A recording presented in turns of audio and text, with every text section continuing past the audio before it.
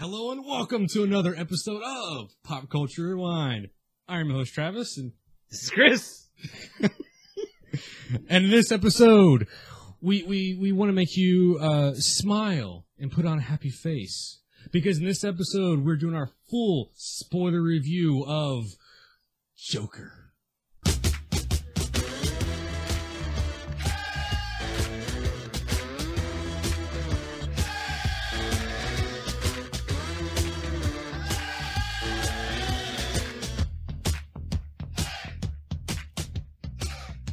So about a week ago, we did an awesome Joker Spotlight episode. Yeah. So if you haven't checked that out, Stop.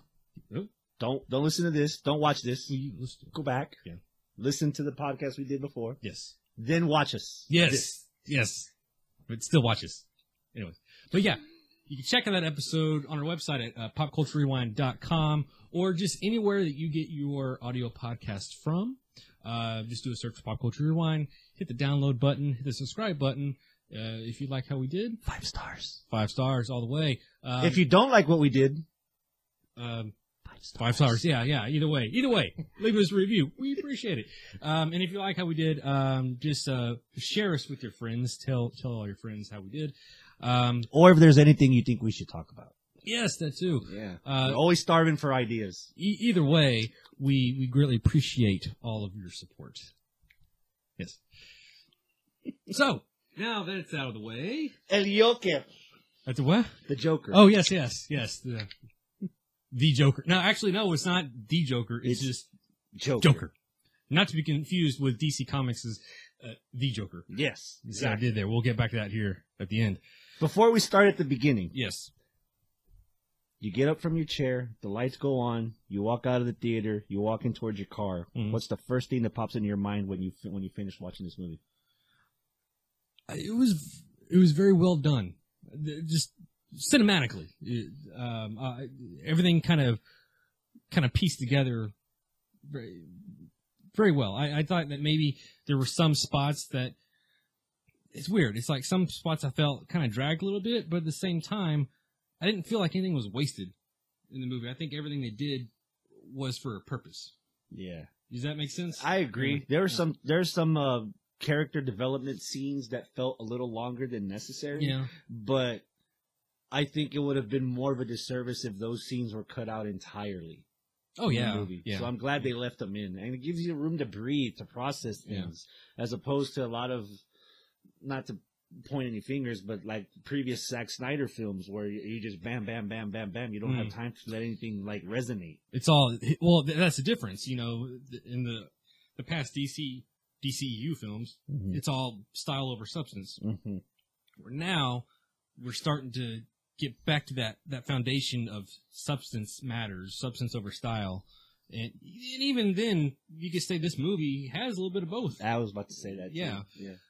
My concern going into it was I was thinking, oh god, it's a 2-hour movie. It's going to be like an hour and a half of just like him like moping around and going through shit. Yeah. And then the last 30 minutes is going to be the stuff in the makeup and everything that we see in the trailers, which it's almost to the point. It's to an extent, I should say. It's almost like that. Yeah. But like that's going back to my first point, it doesn't feel like bogged down and wasted on that development stuff, because we need that. Yeah. And that's the one thing I was going to say. Let's get right into it. When we're talking about the star of this movie, Joaquin Phoenix, it doesn't go understated that he is the star, obviously, of this movie, but he's the reason why it's successful. I think. Yeah. Oh, yeah. I agree. And that was one of the first things, and we talked about this in that podcast episode when we kind of vaguely touched on this movie because we haven't seen it when we did that episode. Just first impressions on Joaquin compared to everybody else before him. Yeah, and I knew going in he was going to knock it out of the park, and I think he did. The good thing is, or the main way you can tell that is if you look about it, if you think about all the scenes that he's in, he's not really playing off a lot of different people.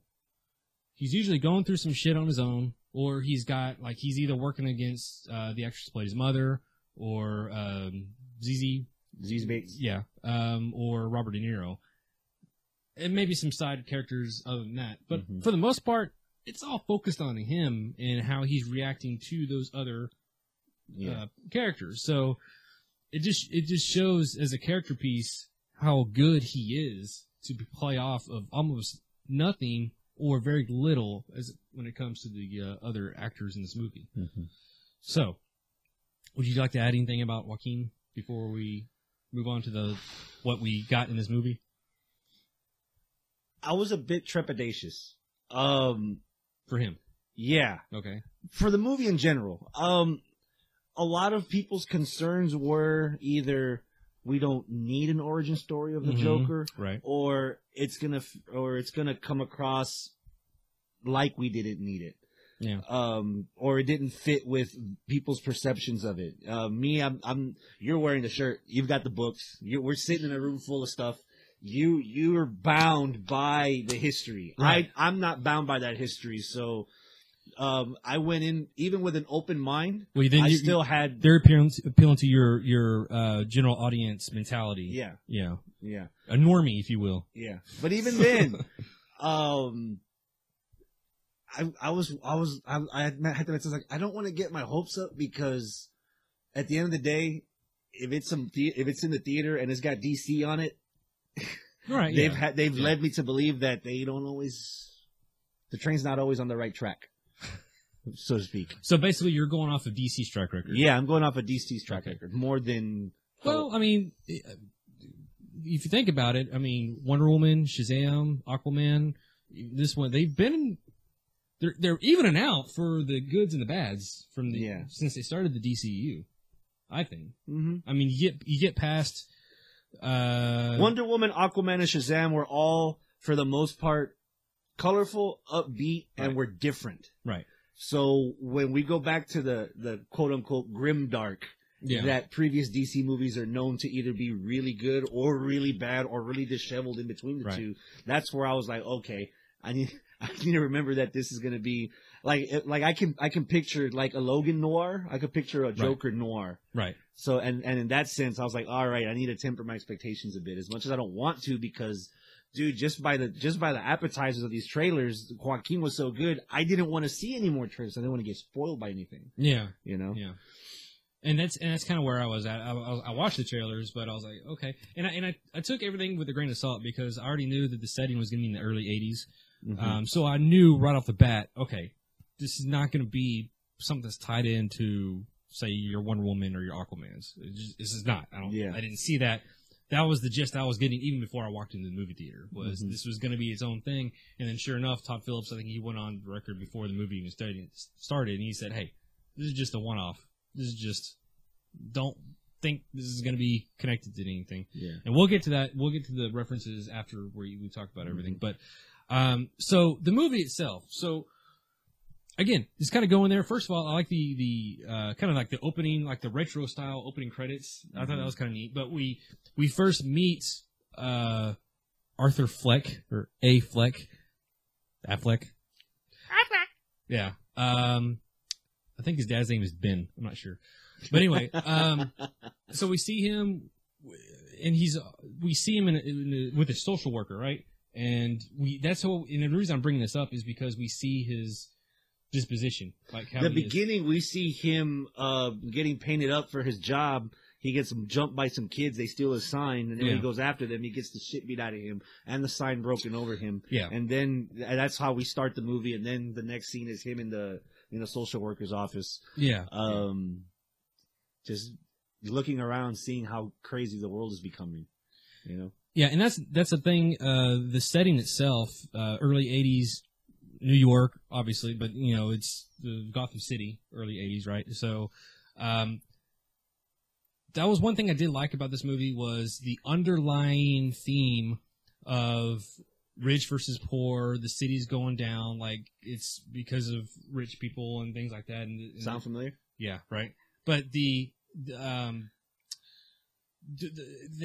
actually came up in one scene where the social worker in the middle of the movie was like, they're cutting our department, they're cutting our funding, they're cutting our budget. Yeah, they don't care about people like you. Shit, they don't care about people like me. And then he says, "Well, what about my medicine?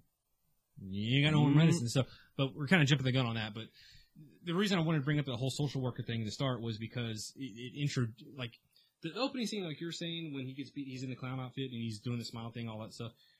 That just kind of introduces us to him as a character. But the next scene where he's in with that social worker, like we see it's like a close up of his face for a while, and he's talking, but then he starts kind of laughing, and we don't know why. He's just it goes on for a while. Yeah, and then that's when we started explaining about the you were just let out, you have your medications, you're on different all these mental illnesses. So we get the breakdown kind of right there, and then more of that information gets released like throughout the movie. But it's a nice way of saying, okay, this guy, he's got problems, and we see where this is it's going to bubble up at the end, obviously. Yeah.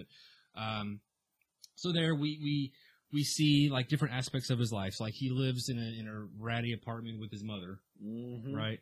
And that's just a bad situation. Just she's like sick all the time or something on her bed, and so that plays off. There's something that will play off with that later on. What's another thing we see? He meets a girl in the apartment. Oh, in the elevator, he meets Zazie Beetz' character in the elevator. There's a surprise. There's a little twist on that. Where. Well, we'll get to that here. We're just going to introduce some things for now. One thing that was talked about when we first see him in his mother's apartment and everything is at nighttime they're watching a TV show. They're watching this late night show of Murray Franklin, played by Robert De Niro. So he like idolizes this guy, and this is where we find out where he has aspirations of being a stand-up comedian, and he envisions himself being like a guest on the like in the audience, and gets his hair tasseled as a kid by Murray Franklin on the show. So yeah, it's one of those things where he idolizes this guy. Yeah. So he just thinks in his mind he thinks that he just loves he does no wrong. Yeah. So they're really good at setting the seed, planting the seeds for a lot of different things that's going to hit all at the same time pretty much in this movie. Let's talk about the catalyst. Okay. Dominoes start to fall. He's in an apartment with his mom. She's not doing well. They're low on money. He gets jumped by a bunch of young people. He gets offered a gun, and the gun falls out in the hospital. He loses his job because his boss claimed that he was selling the gun to another coworker there, which in fact wasn't the case. And then that other coworker is the one that gave him the gun. And it all culminates to this scene where you leave the pot on the oven long enough, it's going to come to a boil, and if you don't tend to it, the boil's going to explode. So when these three kids in the subway are taunting him, and he can't control his reaction because the laughing is a nervous reaction, he gets jumped again. Yeah. And at some point, I don't know if this is where we might differ from each other, from the audience that's watching or listening to us. I've been in that situation several times where you feel like so many dominoes fall to the point where it's just going to knock you over. And that he reached that point to where when he's in the same situation he's familiar with, he does something about it. Well, it's almost like he doesn't know he's doing it. Like it's just almost instinct because it was by accident, I think. Like not accident because he just pulled a gun and shot it, but he didn't realize what was happening at the time. But then once he did, then he started. And he finished the job. Yeah, basically. Yeah, he shot him in the ass. Among other places. Well, then he followed him out the train, and as he's crawling, then pop, in the back. So, and I think that's where he feels kind of liberated, where he finally gets one on the scoreboard for him, and he takes that momentum, and whether it's in his mind, we'll know later. It's late in the next scene of the movie. He knocks on Zazie Beetz' apartment. And he just goes to make out with her, and she closes the door. Right. So, another point. Right. In his mind, that things are starting to go his way. Right. And I don't think we touched on that though, but that was something that was introduced early in the movie, where that laughing that he does, it is an uncontrollable condition that he laughs uncontrollably when it's like a nervous twitch. That's his reaction to when it. He's under stress or intense pressure, scrutiny, something. And that plays in. I had to watch the movie the second time to really get a lot of the nuances and see where the pieces fit, because a lot of things, you have to keep that in mind as the movie's going on to figure out, or try your best to figure out what actually happened and what might just be in his head. Yeah.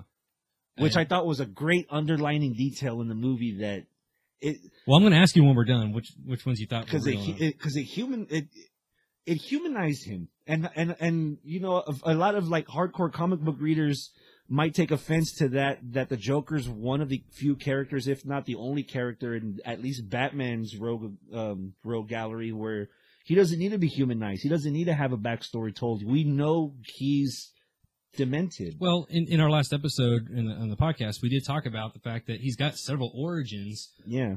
Which one's the real one, we don't know, and that's kind of... And now they just added this one. Yeah, and we just kind of added this one, and I'm okay with that because I think the whole villain being humanized and he's an origin and all that stuff, I think that hit me kind of I was like, ugh, God, but because I think we were just getting over Venom just came out or was coming out, whatever. And I was like, and it's not gonna have Spider-Man in it. It's just gonna be about him. I was like, well, okay, now we got Venom without the hero. Now we have Joker without that, Batman. like, I thought we were going with a bad trend of things, but as we'll find out when we talk about the box office, it's not a very bad trend. But anyway, so yeah, there was the catalyst, like you were saying, which was in the subway, where he shoots those three guys. And the thing is but we find out later on about that catalyst, like you were saying, is those three guys were employees of Wayne Enterprises. And we're talking about the 80s. We're talking about the rich and the poor, yuppies and all that other stuff. And upper class. Upper class and everybody else pretty much, right?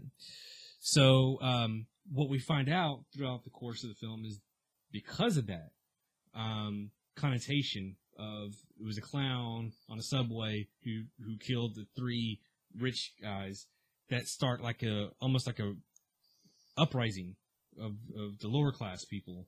And we start seeing that build slowly throughout the movie. About the halfway point in the movie, we were introduced to Thomas Wayne, because in one aspect, his mother said that she kept writing letters to Thomas Wayne because she used to work there 30 years ago, and if he only knew the conditions that we were living in right now. Because he's a nice person. He'll help people in need, and I worked with him, so he will know that I need him. Yeah. And... No reply. No. None. No. Mom leaves a note for him to mail out to Thomas Wayne, and Arthur reads it. Yeah. And another interesting twist. A domino, if you will. Yeah, that I never would have thought about before. So it seems, the mom's saying that Bruce and Arthur are brothers, and Thomas is his dad. Right. Which, sidebar, how fucking crazy could a Batman mythos be that they hate each other so much because they're actual siblings? I don't think it'd be unheard of. The Cain and Abel stuff's been done more than once. Yeah, I mean, it wouldn't surprise me if there was an Elseworld story out there somewhere I don't know about where Batman and Joker are in fact brothers. But it's a nice twist because everybody knows the history of these two characters. You can't have they're the yin to the yang for each exactly. other. Yeah. So that would just be one more layer on top of it. It's not necessarily needed, but getting back to the story of what we're dealt with here is. He finds out this letter. He confronts her. He's mad at her, whatever. So he actually goes to try to confront him. And there's a movie at the manor. Yeah, no. Well, at the manor first. He meets Bruce, and Alfred shies them away. Yeah, because when he met Thomas at the theater, Thomas was like, "Oh, you're the bastard that came over to my house." That's right. Yeah. So that's how that happened. Yeah, and he got punched in the face. Yeah, Thomas Wayne punches dudes in faces. Yeah, saw that coming. Yeah, Thomas started dropping the knowledge. Thomas Wayne's kind of a dick. Dropping the knowledge that his mom was a few fries short of a Happy Meal, Arkham Institute in Arkham. He's adopted. And he's not believing all this. He just thinks Thomas Wayne is trying to just get under his skin or whatever. So he goes to Arkham, which it's Arkham State Hospital, not Arkham Asylum, which I thought that was a nice little twist to what we know. But it's the 80s. They'll probably blend into it later. Yeah, well, whatever. What are you gonna do? So he does, in fact, get the records for his mother, and we do find out, according to these records, that she was crazy, right? And that he was abused as a kid by her boyfriend, tied to a radiator, and he was adopted. I think. He was adopted. Yeah, there was paperwork and everything that showed that he was adopted. Yeah. So that sets him off. Now, meanwhile, another little side plot thing is going on where a couple detectives are snooping around and asking. They're investigating the murder of the subway. Yeah, and and one of the suspects, they said it might be a clown with the gun, and they found out that he had a gun at the children's hospital where he got fired from. Yo, you used to work at Ha-Ha's? Yeah. But what about my mother? Like, I don't know what you're doing. Yeah, I don't know what I'm doing either. But he gets interrogated at the hospital. Yeah. And Joker. I gotta say, that was the very end of that scene. Hits the door. I was like, it reminded me of like a Sideshow Bob moment of him hitting the brake. That's what that reminded me of. But, because I laugh for two reasons. Number one, exactly what you said. Yeah. Number two, if something were to happen like that to your family, you're not all straight. Like, right. You've got so many things going on that you're not focusing around you. And just as a random act of what the fuck, you would do that. You would run into the door because you're not paying attention because that's the last thing you're worried about. So, now in this hospital, another big domino is about to fall. Mm-hmm. And he's in the hospital room with his mother. He's watching the TV. The late night show comes on. And I don't know how they have footage in the 1980s of open mic night at a improv stand up comedy place, but they do. They have footage of him, and it shows him where he did go out on stage to try to do his stand up act. Yeah, that he's trying to do, but he couldn't get it out because he started doing his laugh that he can't help not do. Yeah. But then they played it on the show and they start making fun of him and calling him names, blah blah blah. But more importantly, that's when you have to start paying attention to the details. Right. When he's at the comedy show live doing that bit, Zazzy's in the back laughing, enjoying the moment. Right. When they're playing the video, there is no laughter. So it was all in his head that he assumed that the comedy bit was going all well, when in fact, it wasn't really going well. Well, you gotta think, when we first see him do the comedy bit in the movie, we just see the opening bits of it where he starts to do the joke, but he keeps laughing. Mm-hmm. And then we end it. We don't know how it ends. It cuts to like later on, where when we see it on the TV show, that's when they show, well, we have this other footage too. Let's play that. And that's when we get more of it where it's just not working at all. Yeah, it's not working at all. Yeah. And I didn't catch that about no laughter. And that's where we start seeing all the scenes where Arthur's walking down the street. In a scene where he's with Zazzy looking at the magazines, and then the next scene is the exact same scene, but he's alone. Right. And there's a scene where he's sitting next to her in the hospital at the foot of her mom's bed, and then the next scene is the same one, but she's not there. And then we start to see a lot of the delusion. There was a lot of that was... No, the whole thing with her was just made up. Yeah. He just saw her once in an elevator, and she may or may not have done doing a little playful flirt, or whatever. Just joking we don't know if she actually did that or not, but that's what he saw in his Any head. affection other than negative, he took that ball and ran like a motherfucker with it. Yeah. So, and that's. Did you? I was kind of figuring it out like halfway through, like when they showed him on the dates and all that stuff. I was kind of thinking like, there's no way this is actually happening because he's too much of I don't want to say a loser, but he's too much messed up in the head. The part that got to me was, did you legit think they were on a date? Did you really think they were like she was into him? I didn't at see that. At first I did, because again, I don't mean to say this in a negative way. Yeah, you do. Old wrestling promo. I surrounded myself with garbage, so I let myself become garbage. Like when there's people down in the dumps, they're gonna relate to other people that are down in the dumps, and there could be a mutual connection or attraction there. So that's like low hanging fruit at certain cases. So at first I kind of did buy that two people that are struggling in the same building for different reasons, but are still struggling, could find a connection or an understanding mutually that could possibly grow. Like other than the one scene where he walked into her apartment and started making out, there wasn't really much affection. They were just walking by each other at the donut shop. They're sitting across from each other. There wasn't a lot of intimacy there. But we got that scene of them kissing, and that's where it leads you to believe that they are a couple and everything. And to me, I just wasn't buying it.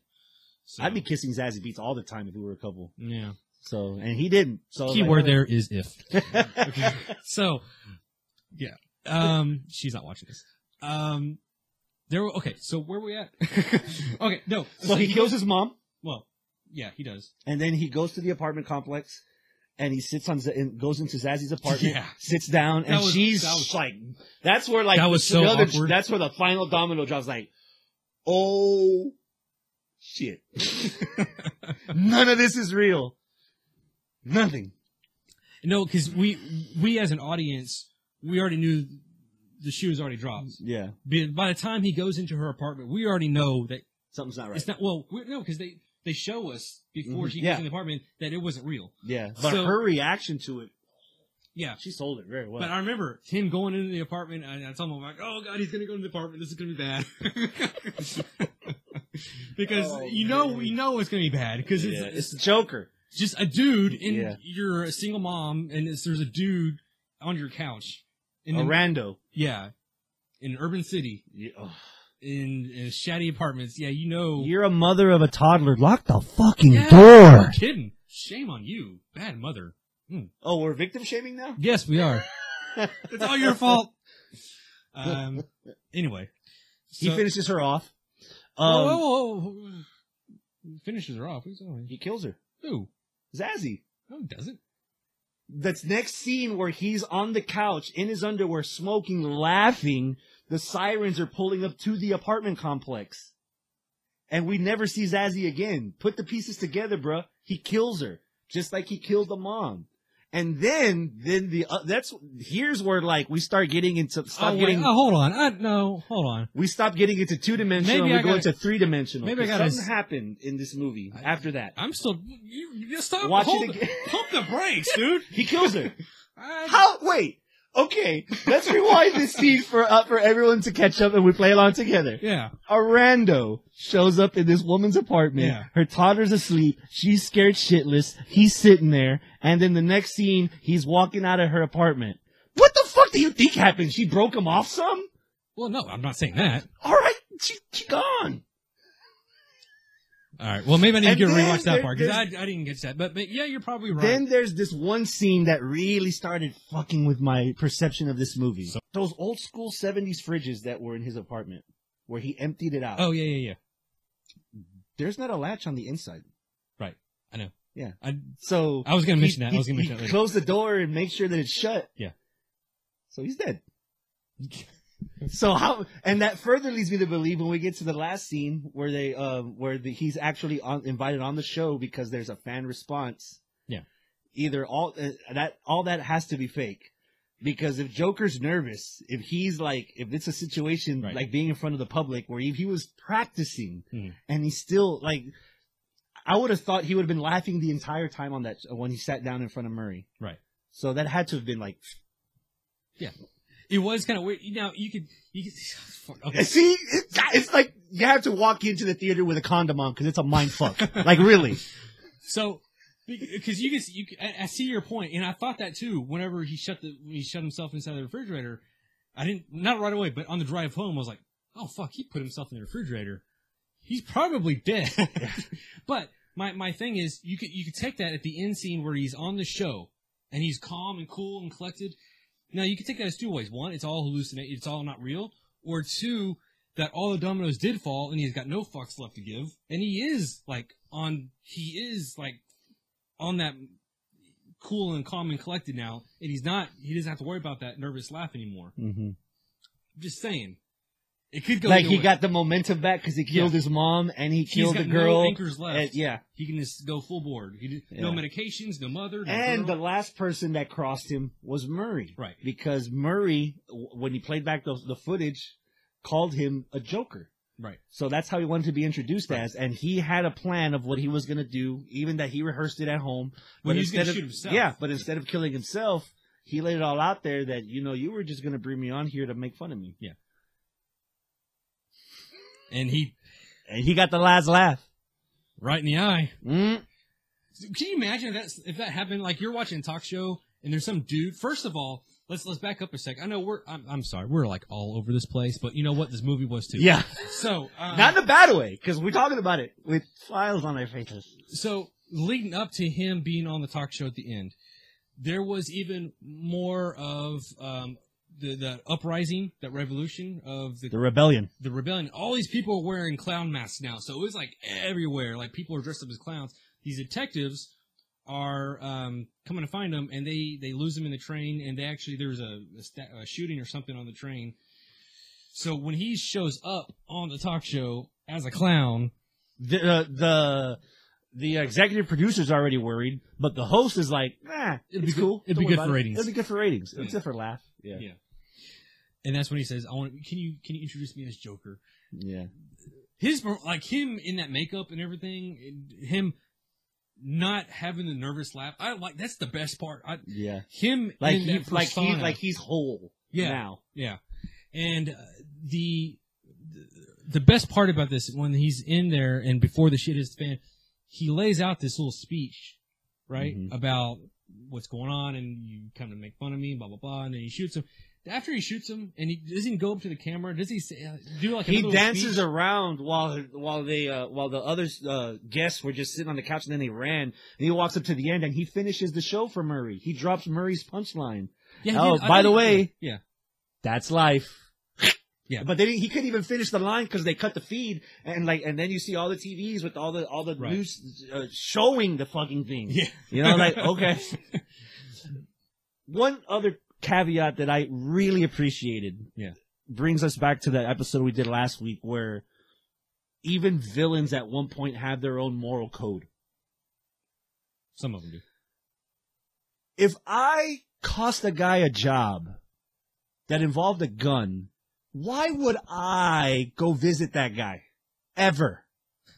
So when he shows up with the little midget friend from the clown job to offer condolences and sympathy to Joker for losing his mom, and Joker's like, all the empathy's gone. He's like, I'm better now than I ever was. Yeah. You know, and he calls him out on, you kind of fucked me over with this whole thing, and he stabs him with the scissors, and he's dead. And the little guy's like freaking out, and then Joker lets him leave, and then he taunts to go after him. Don't tell me you didn't laugh when he tried to. Yeah, I laughed. And then Arthur opens the door for him and tells him, "You're the only one that was ever nice to me." Kisses him on the head, and he lets him leave just willingly, like nothing. You know? Do you think he killed him too? Hell no. Hell no. But I appreciated that because, again, I don't know if this is a positive or negative depending on whose viewpoint it is. The humanizing of solidifying the humanizing of the character, for whatever disease or mental illness or something you have, at the end of the day, these people are humans just like everybody else. And seeing that for all his flaws, he still recognized that people that were nice to him deserved that in kind, and he let the dude go. It kind of rewarded the character. In his head. Assuming, yes. But even then, that's not that he would think of that. Did that even happen? Did they even go to his apartment? Again, why would I, if I cost this fool his job? But even retroactively, like subconsciously, he's still aware that the people that didn't screw him, he's not going to deal with. Yeah. Like, he'll let the guy go. It just, even if that scene was real or not, it just kind of like put a ribbon on top of the character that was presented to us. I want to go back for just a second here. Going back to that, when he's kind of stalking Thomas Wayne in the movie theater, he's kind of watching him from a distance. Right then and there, because this was after the scene with Bruce. Mm-hmm. Yeah, and he's in there, and right as I'm thinking, okay, in my mind, I don't know why this is clicking in my mind like this, but we have Thomas Wayne, we've seen Bruce Wayne already, and they're at a movie theater. Oh shit, we could probably see him killing the parents in this movie and setting up the whole Batman origin too. Mm-hmm.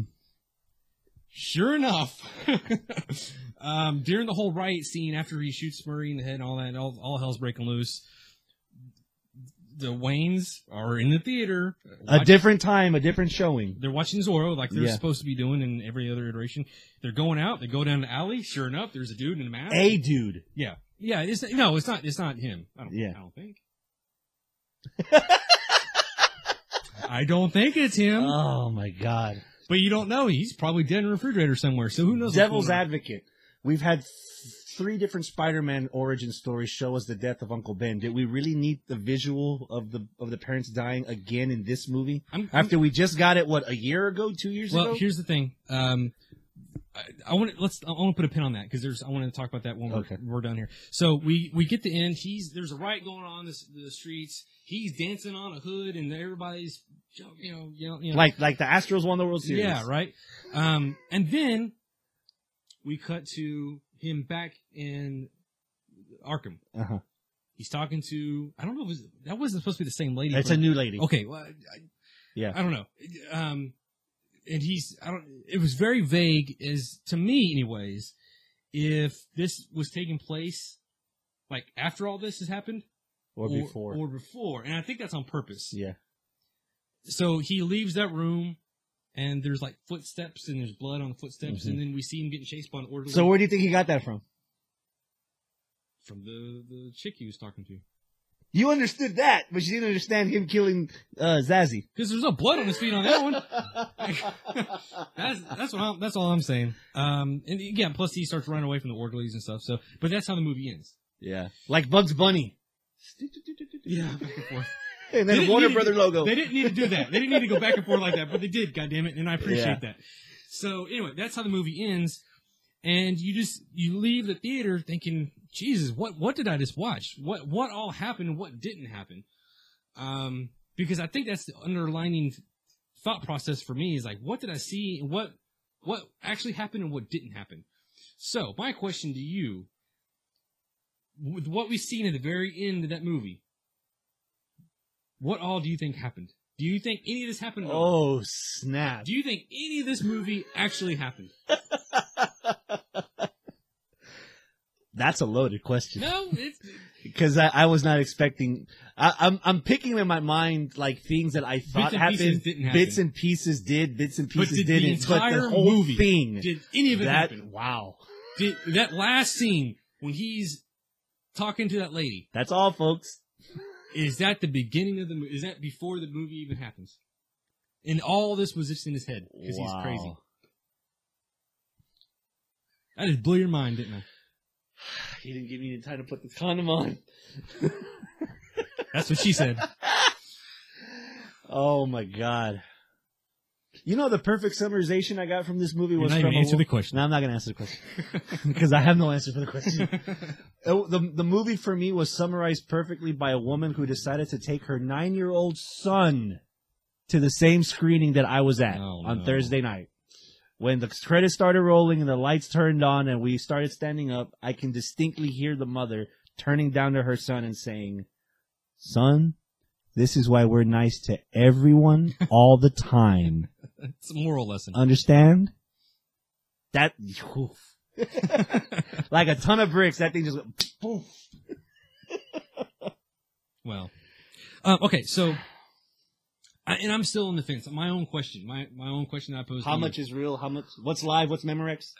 Yeah, I already know the ZZ Bates thing. I knew. That's a wash. That's out. But you blew my mind on that that anyway. So there's that. So this is payback. Was the mother even real?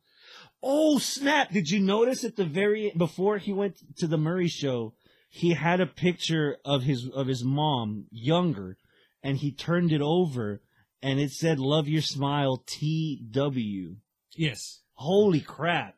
That's why so much of this movie felt believable. The whole upper class versus the lower class. Here's my thing. The political aspect because he's trying to run for mayor because he thinks he can do better. He doesn't want any drama. Relate that to freaking like Bill Clinton, Monica Lewinsky. If you want to go more current, Kavanaugh and Blasey Ford. Like these scandals tend to happen, really happen 9 times out of 10. Okay, but scandal, and so when you see the little bits like that, like. Was that real? Was he lying? I think he was because he got very defensive in that bathroom when he started asking him. So defensive, he just punched him in the face. Yeah. And put in the shift. And you can even say, look, well, you got the medical records. Well, medical records maybe have been altered, possibly. Crazier things have happened. Yeah. Right? If this even happened at all. No. Looking towards the future, if Bruce Wayne has such a very straight and narrow moral compass because he learns that his dad's was so crooked and off the beaten path. And maybe he was corrupt. the dad. Nah. And maybe he was planting seeds. No, that's another thing. They were saying that, well, you know, the whole Bruce Wayne thing, we're seeing the Batman thing at the end. First of all, I want to say, because we talked about the references, right? Mm-hmm. This thing right here is, I want to say it's kind of a takeaway for me, because it's not Joker. Like, it's not the Joker for me. This is just a version of Joker. Matter of fact, if you think about all the references, like your Arkhams and your Bruce Waynes and your Thomas Waynes, remove all those aspects, you have the same movie. Mm-hmm. You just call it something else. You know, you can call it Joker, but it's just a name only. Yeah. The Thomas Wayne, he could have been named anybody. You could just remove the whole Bruce Wayne aspect. You could just be a son. It doesn't really matter who the son is. Arkham, just be whatever. You know, it doesn't have to be Arkham. So all the references, almost in a way, are almost shoehorned in to appease comic book fans. Mm-hmm. And maybe this script wasn't really a Joker script for DC's Joker. Maybe this was just a movie about a dude with a whole bunch of I head read problems. something online where the director Todd Phillips wanted to have this idea of releasing a serious movie under the guise of a comic book movie so that people could take the comic book movie seriously. And so they made this movie and slapped the Joker name on it and made it work. Because for whatever doubts you have, it made money. Yeah, it did. Matter of fact, so we're talking about box office numbers. First of all, this thing had a production of only $55 million. So like the studios didn't have a lot of faith. They just like, here, just do whatever. And it's you're gonna released in October. do. Yeah. Remind me the last great movie that came out in October. Venom. So, But that doesn't have to often. so domestically, as of right now, as of today, I'll pull these numbers up today. Domestically, $247 million. Go! Foreign, right? We finally hit China and all these other markets. $491 million for a total worldwide $38 million. It's on track to be the biggest R-rated opening movie.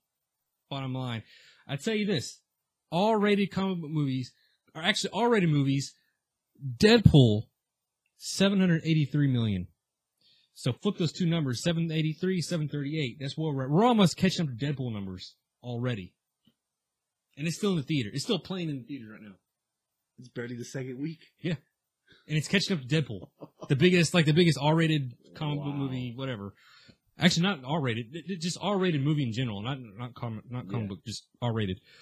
So yeah, it stomped Venom. Because Venom was for last year or whatever. It was like the biggest R-rated opening, blah, blah, blah. But Do we get a sequel? no. Just no. First of all, it doesn't warrant a sequel. Just on the story that we were told, this was. Do you bring the Joker back in a Batman movie, Joaquin Phoenix? No. Now you could do when you do the next. Well, the Batman is currently filming, and they're getting their casting for it. So right if the now. Batman, so if the Joker was set in the 60s, if the Batman is set in the 80s, and Batman's what, 30? Bruce Wayne's 30? The Joker's 45, 50? No, what are you talking about, No? dude? No, in this movie, Joaquin Phoenix. I'm assuming he's like in his late 30s, early 40s, mid 40s in this movie, and Bruce is like 8. So by the time he becomes Batman, this dude's gonna be like 70 years old. That ain't happening. That's not gonna be the case. So I'm okay with this, and that's one of the reasons I'm okay with this being a one and done, Elseworlds only. Mm-hmm. This is just a standalone story of a person calling himself As a Joker. Warner Brothers executive, you wouldn't want to milk that tea a little more and see if you can get something else out of it? Oh, I'm sure they're talking about it. You're asking as me as a person. Yeah. No, this is not. But if I'm in the top seat of Warner Brothers somewhere, I'm thinking, this thing just killed. We're almost talking about $1 billion franchise right here. So it wouldn't surprise me. But Todd Phillips has even gone on record saying, no, we are not doing a sequel to this. Now, Now, if That's that dump truck of money coming. they can do another movie based on Joker, Yeah. I don't see a problem with that, because clearly, well, I don't say clearly, but it could be the case of the name Joker. It's We talked about it in the last episode. It's a name that's permeated throughout pop culture. Everybody knows Joker. But also, this movie did it do good because of Joaquin Phoenix and the story. And there wasn't a huge drop-off week to week so far. I mean, people are still going out to see this movie. Consistently. So I think it is... I wonder how much of that is repeat viewings. Yeah. Because I would think, like, I'm sure you saw some other things in the second viewing that you didn't catch the first time. So, and I'm just going off of one viewing. This guy, he saw it twice already. So dedicated to our podcast, man. Yeah, you just want an excuse to go watch a movie. Sure, why not? Those reclining chairs, man. So, is there anything else you didn't like about the movie, or any detractions from this movie? Again, I'm not bound by all the history of the knowledge of the Joker, all the pop culture phenomena. Yeah. So I'm not saying this as a diehard comic guy that just loves everything Batman and DC and, all that stuff. But that being said, I don't think there are many flaws in this movie. Yeah, for all intents and purposes, the second viewing actually felt a lot more smoother than it did the first time. Like, this was an hour and 45 minutes that just went. I said this at the beginning of the episode here was, nothing felt wasted. Yeah. Like every scene was put to use. And for that reason, with the cast that we had, with the story that was being told, and the time that was being told, and the way it was all structured, is it too early to say this is almost a perfect film? There's 2.5 months left to try to prove me wrong, but as of now, this is my movie of the year. I've seen. I'm not talking about movies, years, and rankings. I'm just talking about as a cinematic experience, as a movie. Like we say, like movies like Pulp Fiction, that's a perfect film. This movie, is this like a perfect film from the way it's written, the way it's directed, the way the cast is, the score. That's one thing we didn't talk about is the music in this thing. The only thing that would be a detraction, if you're talking about that category, perfect film, fiction, there's a lot of aspects to that movie that make it a rewatchable movie that you can just pop in at any time and watch it. I'm not sure how many times I would want to see the systematic destruction of a human being and what comes out after it. For example, one of my cult favorites is RoboCop. Okay. The cop gets broken down to the nothing and gets rebuilt Very again. Brutally. Gets literally rebuilt again, and he redeems himself. I hope you're talking about the original 19. Yes, I am. Okay, right. Yeah, forget the new one. Tactical Black. Do people want to admit that the Joker redeemed himself in this movie by doing everything he did? Like, at some point, this kind of movie, you can appreciate it for an artistic worth or a value, even if it's stunning from start to finish and we can't pick a flaw. But do you want to see this movie over and over again? But that goes back to my point of view in this movie, where I don't see this as the regular Joker character that I know. This is just a standalone movie. So that being the case, I'm going to say yes. This is looking like it is going to be. I mean, my flaws that I have in this are basically nitpicks and things that are subjective. Like me, I don't like. He had there was something very charismatic about him in the movie, even though he's messed up in the head. There's something that makes you. He's got that it factor. You just want to watch it. Like you just want to see what he's going to do, and I didn't like seeing him get beat up throughout the whole movie, So, you see nice guys in movies, and I just like seeing him getting beat up all the time, and he just got beat up a lot in this movie. So you felt genuine pride for his retribution when he stood up for himself in the subway. Again, that's subjective. I'm not calling. I'm not saying it's negative. But if you're I'm not saying it's justified to kill dudes, but I'm just saying 3-on-1, wouldn't you?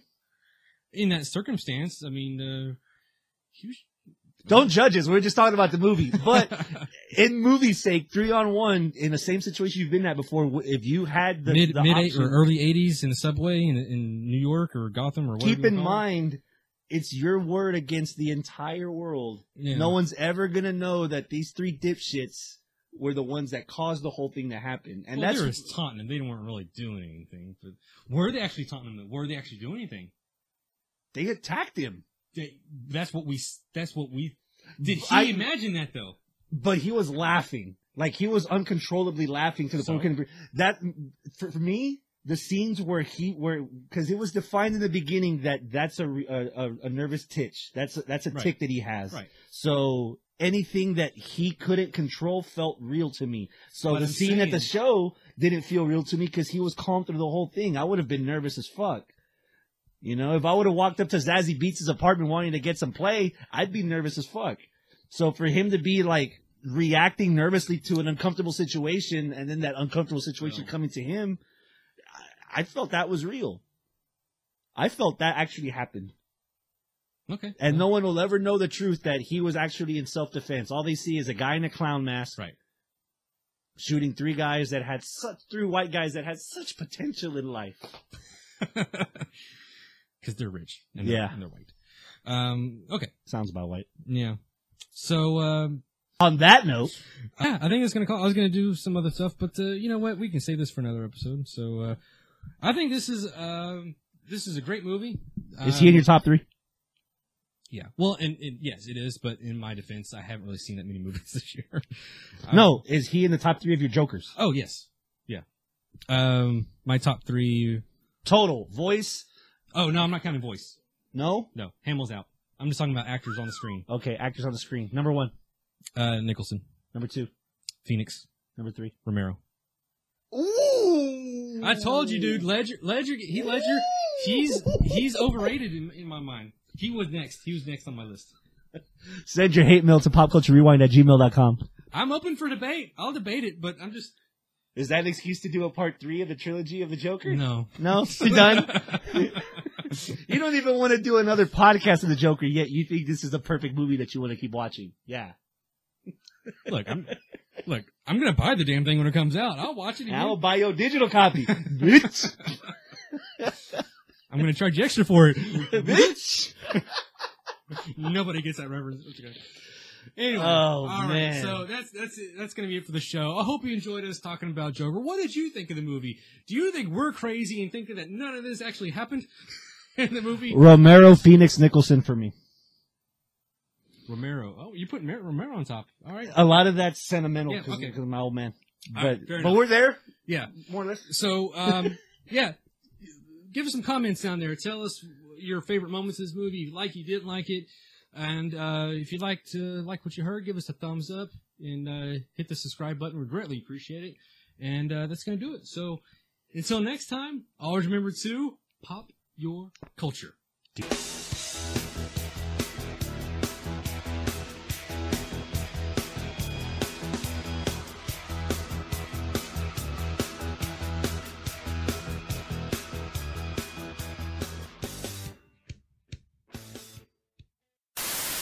Isn't that what it normally happens? Yeah. Wah, wah, wah. Silence you! Hello and welcome to another episode of Pop Culture Rewind. I'm your host, Travis. This is Chris. And on this episode, we hope to just make you smile.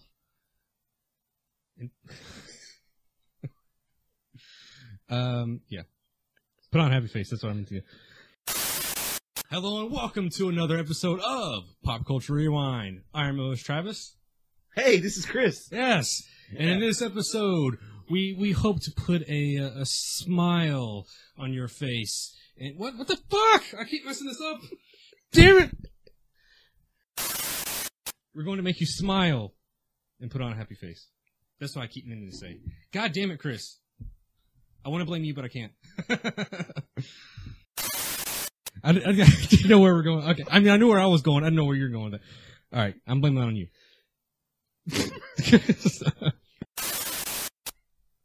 We're on a tight budget. Yeah. All right. Keep going. All right. Or is that it? No, fuck no. We're not using that one. All right.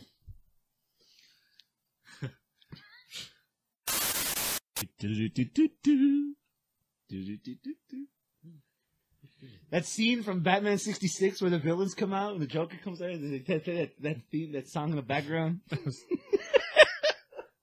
I tried, man. I tried very hard. That's how we end the show. That's how we end the show. No, that's not how we end the show. Top guys.